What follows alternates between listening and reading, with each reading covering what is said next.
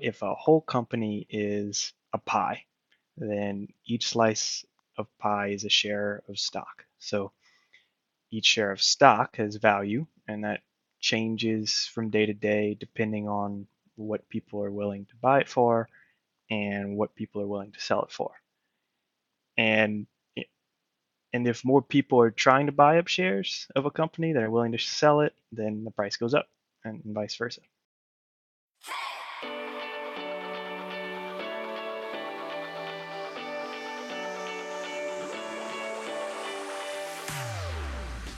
Welcome to the Raising Confident Teens podcast, where we talk about life and leadership with teens and their parents.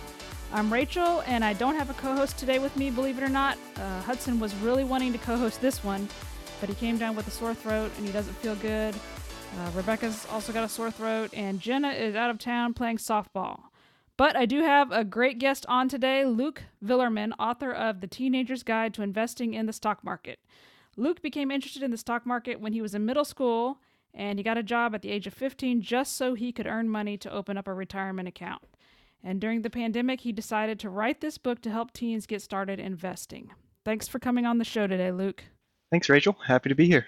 Keith and I were just discussing a little while ago. Did you know that Newton invented calculus during a quarantine in the late 1600s? I did not know that. Actually, I might have learned that at some point, but I didn't know that. Wow. But Keith is into that kind of stuff. So the Black Plague apparently had a quarantine where people didn't get out, I guess. I don't know. You had to find something to do, huh? And so he invented calculus. That was his year of wonder, I think is what they called it. He invented all kinds of stuff. So tell us a little bit about yourself. How did you get started in investing? Sure. So, I'd say that really my parents were very influential in just sparking my interest. I think it probably started in elementary school. I remember we had a social studies fair in fifth grade, and my father suggested that I focus my project on comparing investment returns of three different things: of stocks, bonds, and what they call CDs, certificates of deposit. And so he guided me through the thought process and comparing the historical returns of each different investment. And I think I fell in love with stocks because not only were they the best performing over that time period, I guess whatever I had chosen, but it was a lot of fun to me to be able to pick companies that I liked and follow them. So I remember PetSmart being one of my favorites because I had a lot of pets. So that's kind of how I got started with that social studies fair project. That's interesting. So what do your parents do for a living? Do they work in the financial realm or? No, well, my mom's recently retired. She was a high school science teacher, and my dad is a law enforcement officer. They both live back in my hometown in Louisiana. So not very, no formal finance education is what I'd say, our career path. I He think, just taught himself, self-taught? yeah, I think he listened to a lot of Dave Ramsey too, and that helped. That's awesome. So why is investing important? Can you talk to us about that a little bit? Yeah, I think investing is important for people in any stage of life, right? But people who have more time to let their investments sit before they use them have a huge advantage. And so you want to invest because you want to have more in the future than you have now. I mean, that's the concept of investing, right? Right. But because of compounding and what compounding is over time, the the I guess the returns that you get from investing get larger and larger the longer you have an investment. Does that make sense? Can you explain what compounding is? Sure. So, I mean, it's hard to describe without numbers in particular, but I'd say like in essence, when you have an investment, the money that your investment makes money, which then makes more money, which makes more money, and so on. And this happens year after year. You have an illustration in your book about the cheeseburger. Yeah, yeah, the cheeseburger rule. Right. Explain that rule to us. Yeah, so I came up with this really to help visualize compounding, but also in combination with opportunity costs. So if you indulge in something now that I may not really need, you're giving up something else in the future. So there's some assumptions that I built into like one of the examples in my book, but you know, if I spend $20 on a burger, loaded fries, and a shake today, and I'm taking something like $900 from my future self 40 years down the line. So basically, the question to ask yourself is, what does $20 grow to if I instead put it in the stock market today? Right. And so it's trying to show that time is the most powerful tool that the young adults, teenagers have, and you really can't let it go to waste. All right. So for the people that aren't familiar with the stock market, can you explain what a stock is? Yeah, you could probably, honestly, Investopedia or Google can probably say it better than me, but I'd, I'd describe stock as just simply ownership in a company. So, if a whole company is a pie, then each slice of pie is a share of stock. So each share of stock has value, and that changes from day to day depending on what people are willing to buy it for and what people are willing to sell it for. Right. And and if more people are trying to buy up shares of a company that are willing to sell it, then the price goes up, and vice versa.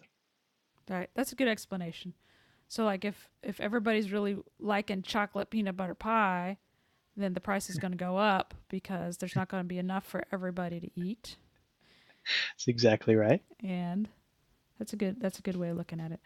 So there are different ways we could buy stock, right? Uh-huh. So what are some of those ways that we can buy stock? Yeah, so in recent years, with the advent of new technology, online brokerage accounts have become very popular. You used to have to pick up a phone and dial your broker to physically make that transaction because they were the only ones who could do it.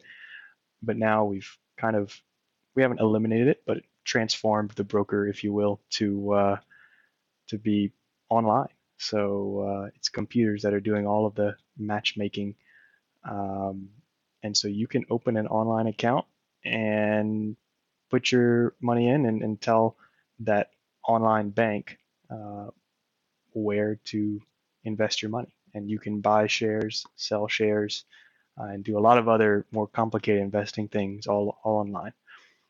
So anybody can do that. It doesn't matter how old they are. That's correct. They'll let you open one up. Of course, you have to fill in some information, but because the IRS is going to want to know who you are. But yeah, it's easy. Do you have to have if you're a minor, do you have to have like a custodian or something or a Yes, you do. So, and this shouldn't be a deterrent, I hope, to anyone. I mean, it's super easy. It can be done completely online on, like I said, any major brokerage. So like Fidelity, E-Trade, TD Ameritrade, there's lots of them. And I did it when I was 15, and that was a while back. So I think they've probably streamlined it a little bit since then. But they'll need a parent or a guardian to help them set it up because most places will label it, like you said, as a custodial account, at least until they're 18, and then it'll roll over. So you'll need like parent social security number, addresses, and stuff like that. So when you first opened you did your first stock purchase, did you do it like through a 401k or a Roth or did you go just through a regular? I did it through a Roth IRA, which is, I think, very powerful, as I kind of walk through in my book, because it, you have tons of tax advantages. You could be losing out on a lot of at retirement. It is an account that's meant to be held until retirement, but you could be losing out on quite a bit of money if you just open a regular old account instead of a Roth IRA. So that's my preferred way to invest. Of course, I have different accounts, but The Roth is so powerful because you put it in after tax, right? And so you've already paid the tax on it. that's exactly right. So it's so powerful for a teenager because teenagers don't really pay tax unless they're self-employed. Pretty much all your tax that you pay as a teenager, the first 12,000 you get, you're not taxed on federal tax. So the power of investing in a Roth IRA for a teenager is you're taxed on it, but you're not really taxed on it. That's exactly right. I mean, the concept of the Roth is that you pay the tax now and you don't have to pay it later. And like you said, when you're young, you're not going to be expected to pay that much anyway, most likely because of your income. Of course, you always want to run that through a certified tax planner, but that's why it's very powerful when you're in your younger years. So a lot of other people use 401ks. It's another Hmm. powerful way to grow your retirement. The Roth and the 401k. The 401k is not taxed at all. It comes out of your paycheck before taxes. So you'll pay taxes when you take it out at retirement, but you're actually getting all the gain of what you would have been taxed building up. So that's also cool. They're both pretty cool. Yeah, that's exactly right. And there actually are Roth 401ks that you can do as well. I guess it depends on the account plan and the broker that your employer uses, but I think they've become increasingly, I guess, used as an option out there. So are those taxed before or when at withdrawal? If it's a Roth They are 401k. a Roth 401k. You'll be paying the tax now, Uh, so it's not tax deductible as a traditional 401k would be. right. So it's basically just a regular Roth, right? Yes, very similar. Okay. Very similar. Okay. So do you have to put in a minimum amount of money for any of these retirement accounts?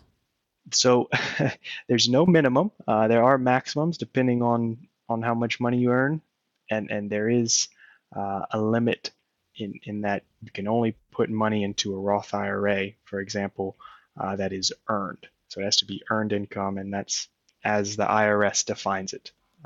So no minimums, but there are some maximums. Right. So it can't be I worked for my mom and dad mowing the grass necessarily. Like your parents can't pay you $100 to go do, it has to be reasonable work. I mean, you could work for your neighbors and take a picture of the check or something, right?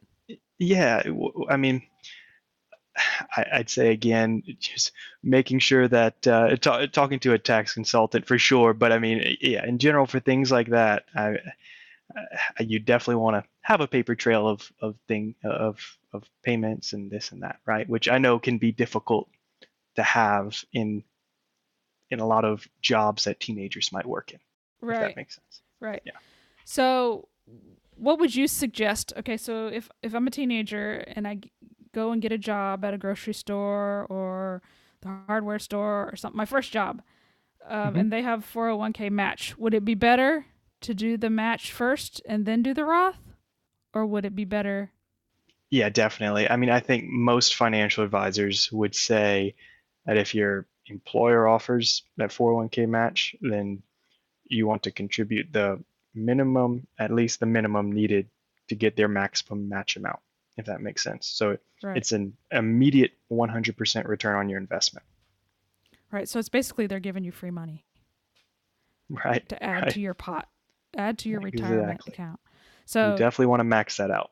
you get the minimum you need for the match, and then go to the Roth, and then you can go back and get to the max. Right. And if that sounds confusing, the reason I do it is because my 401k that I have through work has limited investment options. So the strategies that I want to use in my investments, and the fees that I want to pay, because stuck with a 401k plan. I mean, of course, you definitely want to invest, but there's going to be fees that provider is usually taking out. So I max up to my 401k match, and then go over to the Roth from there. Right. So do I have to contribute monthly, or can I do it in a lump sum? No, I mean you can do it however you want.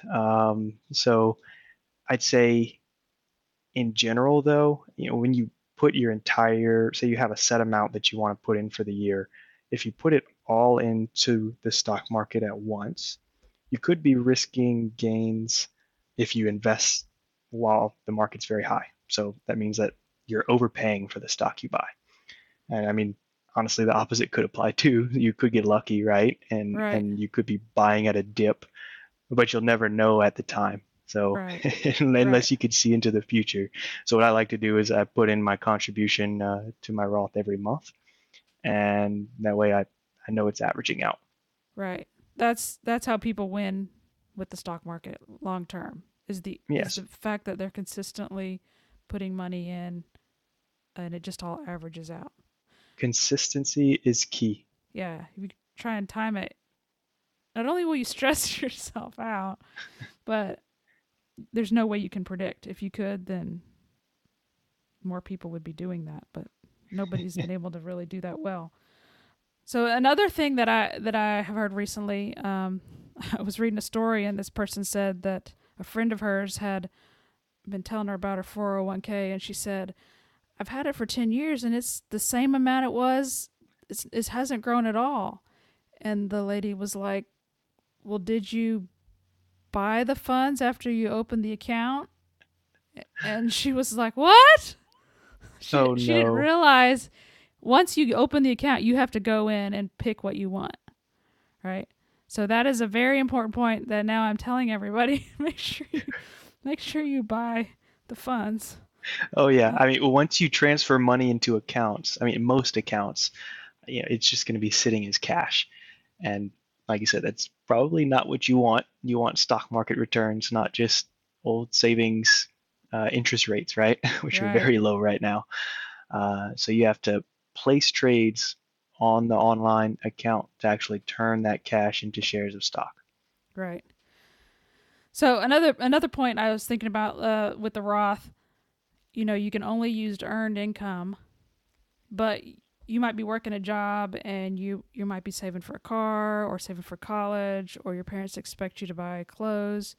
So maybe you could make a deal with your parents or your grandparents. Hey, will you match what I have am going to put in there? See if they're open to it. Um, don't say Rachel said you need to match, but they might be open to that as long as you don't have more in there than you've earned. It doesn't all have to be from you, but as long as it's not more than you earned. Exactly. If it's in the kid's name, you definitely want to be able to show to the IRS that they've earned that money, right? But Right. yeah, I've heard of people out there that do that. Basically, like if your kid earns that money, $2,500, let's say lifeguarding over the summer, but you want to let them use that money for something else, like you said, saving for a car, going to college, then they can just put that into the Roth IRA on their behalf and let them keep it. But I think the way I would do it is I would encourage them to put the money that they made into the account as they make it, and then choose their investments, and then I would match that $2,500, for example, into their regular bank account. I don't have kids, but if and when I do, I think that's probably the way I'll do it. So that way they're more engaged in the Right. investing process, and they have the incentive to earn as much money as possible at work. Right. Yeah, that's good. That's another good way of doing it. Can you explain why single stocks are not as good as funds? Like if I just wanted to go out and pick out, oh, I like this one and I like this one. I mean, there's a place for that. I mean, some people like to do that because it's fun, but it shouldn't be your whole investment strategy. Exactly. I mean, lots of people do make money investing a large percentage of their total portfolio into single stocks or a handful of stocks. But people lose money doing that too because there's more risk involved. You naturally get more diversification when you invest in a large pool or basically a fund that invests in a lot of different stocks. So, I mean, if your kid's just getting their feet wet with investing, then I'd probably opt for a mutual fund or an ETF, which, like I said, is a bunch of stocks pulled together for that diversification. Or, I mean, you could put, say, half of your account into funds like that, and then the other half could be individual stocks. Because in my opinion, it's more fun to do that. You can handpick them uh, after you research them, kind of like my social studies fair project back in the day. But the key there is just you got to make sure you do your research, and you got to know what you're buying because it's riskier. So I'd say if you're going to invest in a fund like a mutual fund or an ETF that pools a bunch of stocks together, then I'd still make sure to research things like the historical performance of the fund, the average annual return, what's it made over the past 5, 10, 15 years. I look at the fees, which is usually listed as, if you look online at like the page for the fund, it'll be listed as the expense ratio, and that's the percent of your money that goes to fees every year. So you definitely want to keep that low. I don't like anything above 0.5%, and certainly not over 1%. And then what companies is it investing in, right? What diversification does it have? So those are the things that I would, at a minimum, look at when you're gonna put your money into funds and then individual stocks. Even more involved, you want to make sure that you're understanding the leadership in the company's vision, its earnings, and on and on. I kind of go on in the book, but you definitely want to do your research, right? Right. Can you give us some scenarios, um, an example of if I invest $100 a month as soon as I get my first job, how much would I have in 50 years? hmm Yeah, I've got a number of these kind of. I did the math on for the book. It's all hypothetical stuff, right? But if you look at the historical average return of the stock market, which is about 9.7% every year, and you're putting in, say, $100 every month, then after 50 years of that, you're looking at about $1.5 million, Right. Just from $100 a month. right? Right. And another way that I like to put it is, I mean, say you start at age 18 and you invest uh, the maximum amount that you can put into your IRA by age 60, which is the retirement age. I mean, you're looking at probably, let's see, $2.5 million or so by then, $3 Right. million. So it, it's a big impact when you have time to compound. Right. If you wait till you start, if you wait to start till you're older, which is what most people do, what's the average age most people start? Do you know? 31 years old, 31 according years to a old. study that I read the other day. Yeah. I think that's probably true. So we fall into the trap of the when I's. I'll start when I graduate from high school or when I graduate from college or let me get married first and then I'll start or when I pay off my student loans and then it's like when I get a raise and then we never get around to doing it. Of And course, then we lose the power of all that compounding that would have happened the 10 years that we missed, you know? yeah, exactly. I mean, it's tons of opportunity costs, right? It's one to ignore. I mean, it's at some point you just have to scrap up all the cash you can, right? To at least put in something, even if it's a little bit. I mean, these brokerages online are letting you invest in fractional shares of stock now. So I mean, you could put $1 into one company if you wanted to. So Right. I mean, Yeah, let's it's talk about acorns a little bit. Are you familiar yeah. with acorns? I've never used it, but yeah, I'm familiar with it. I was talking to someone the other day who actually really likes it a lot. So that's an easy way for a young person who doesn't. It rounds up, right? Like you go to buy something. All right.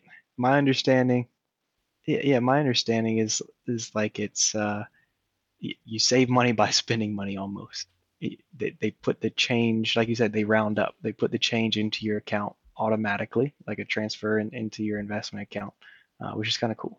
Yeah, it's kind of like when you go to the grocery store and they say, "Would you like to donate, $1 to the children's hospital or whatever on your?" It's almost effortless because it doesn't require a lot of effort. That's what I guess I'm saying.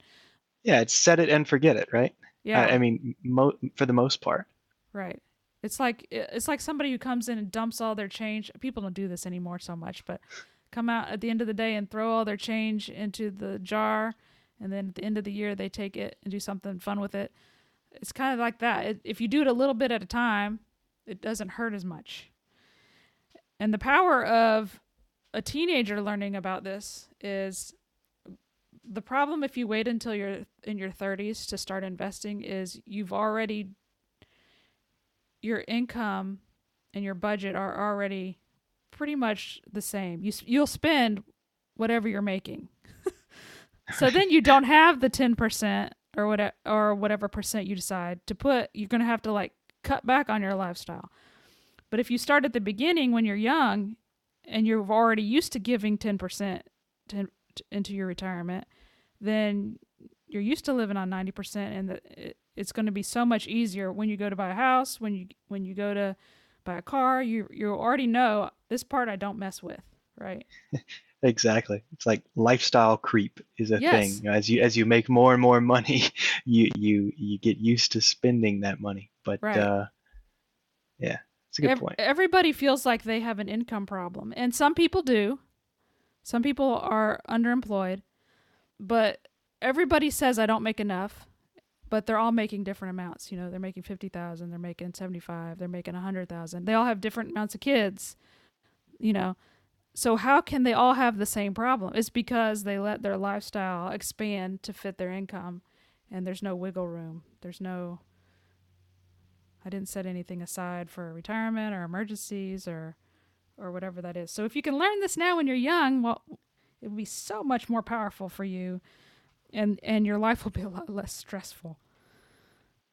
I completely agree. It's huge. I mean, you get in the habit now, you make it a part of the budget, you pay yourself first. I think I've heard people phrase it that way.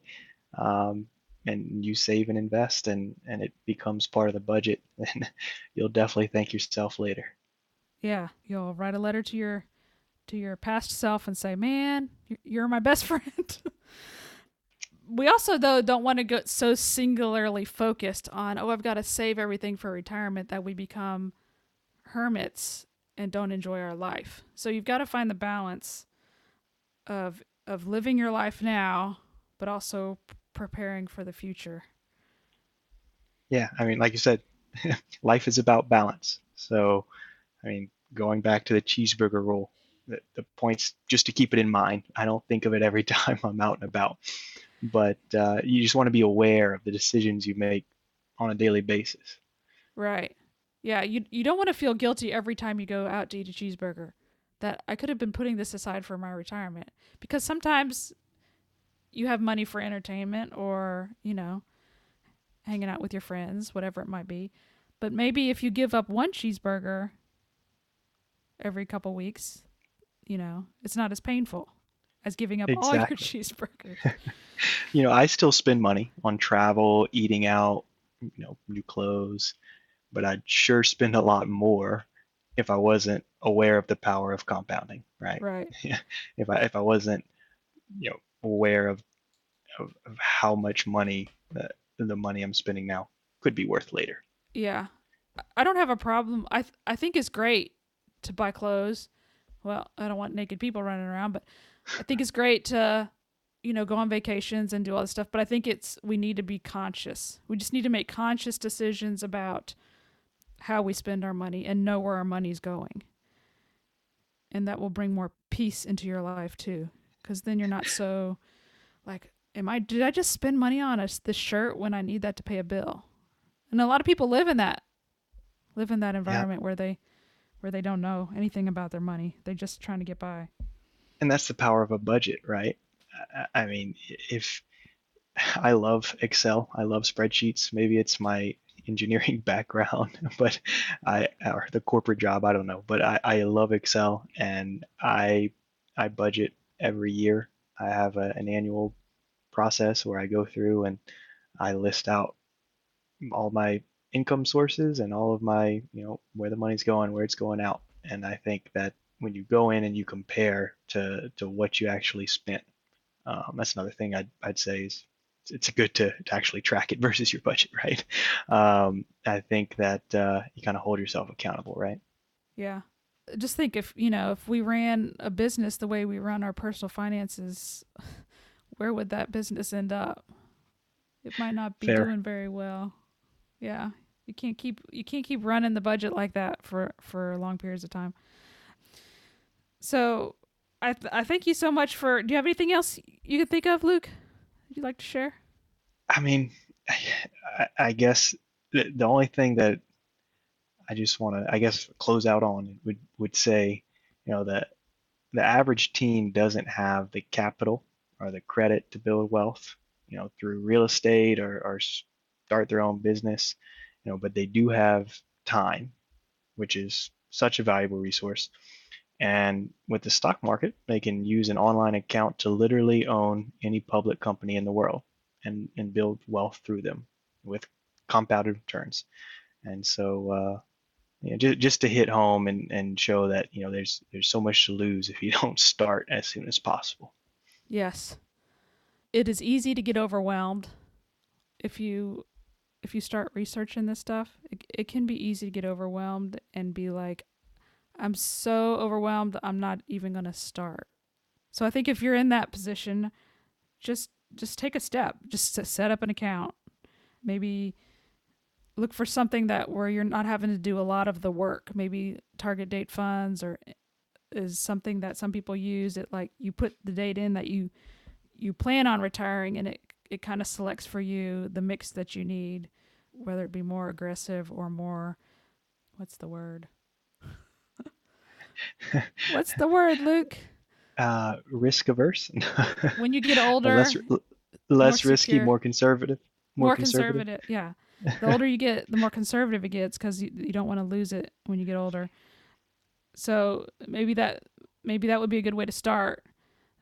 Just start becoming a learner, and pick up a book, pick up 2 or 3 books, go to the library, start reading, because I mean it could totally change your future if you just take a few hours and read a book about it, like it did Luke's, right? That's exactly right. And I mean, Investopedia is a huge resource, and there's lots of investment terms, concepts out there that get complex. That you know, when I'm reading the news one day and I want to learn more about something, I'm going to Google or Investopedia, and I think they do a good job of dumbing it down and throwing everything out there that you need. So you've got a lot of resources out there. When I was a kid, we didn't have the internet really. Nowadays, you can look up most anything you want to learn. YouTube. I would like to say though, you probably should run anything by your parents before you buy it. And Luke and I are not investment professionals. We're just people who want to help kids and want to help their parents. And inspire you to start saving for retirement ASAP.